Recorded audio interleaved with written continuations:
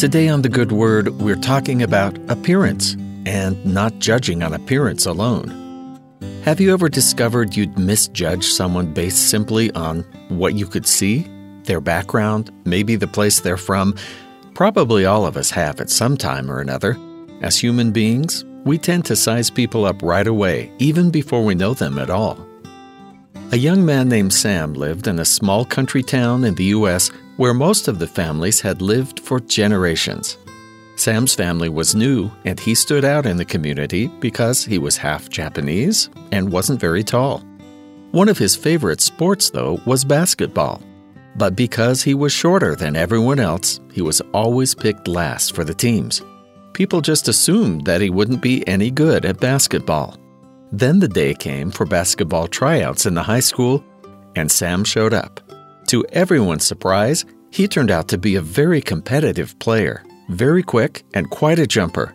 He made the team and became one of the most valuable players, even when up against players nearly twice his height.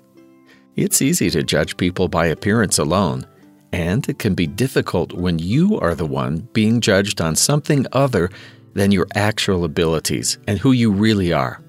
But if that happens to you, you are in good company.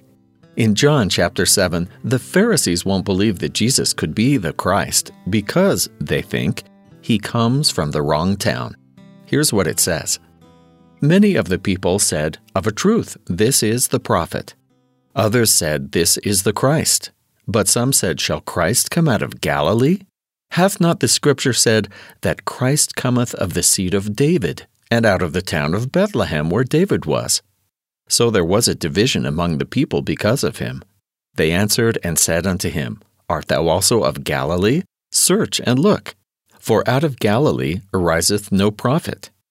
The Pharisees discounted Jesus because they knew where he was from because of his Galilean accent and because he was from Nazareth. And they know the Messiah is prophesied to come from the city of David, Bethlehem.